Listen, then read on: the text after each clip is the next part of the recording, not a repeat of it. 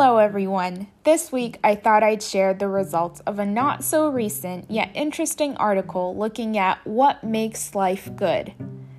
The name of the paper is Happiness, Meaning, and Psychological Richness and was published in the Journal of Affective Science in June 2020. So, to give a little bit of a background, in psychology there are two main ways to describe a good life, namely hedonic and eudaimonic. Where a hedonic life would be full of pleasure and enjoyment, a eudaimonic life would be full of meaning and purpose.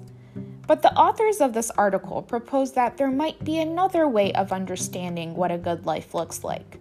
They named this other way of a good life as psychologically rich and explained it as being composed of complex, new, and varied experiences that can be either good or bad.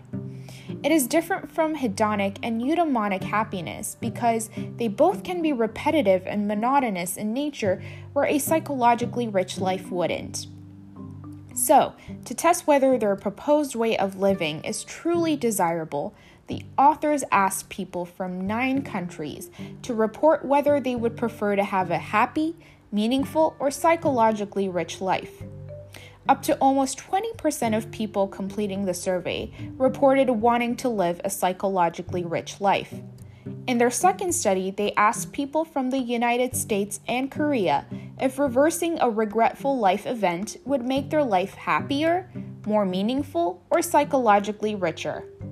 They found that 35% of Koreans and 28% of Americans said their lives would be psychologically richer if they had the chance to reverse the event. For example, one of the participants said they regret not getting a college degree because of the interesting experience they missed out on and think their life would have been psychologically richer if they've gone to college.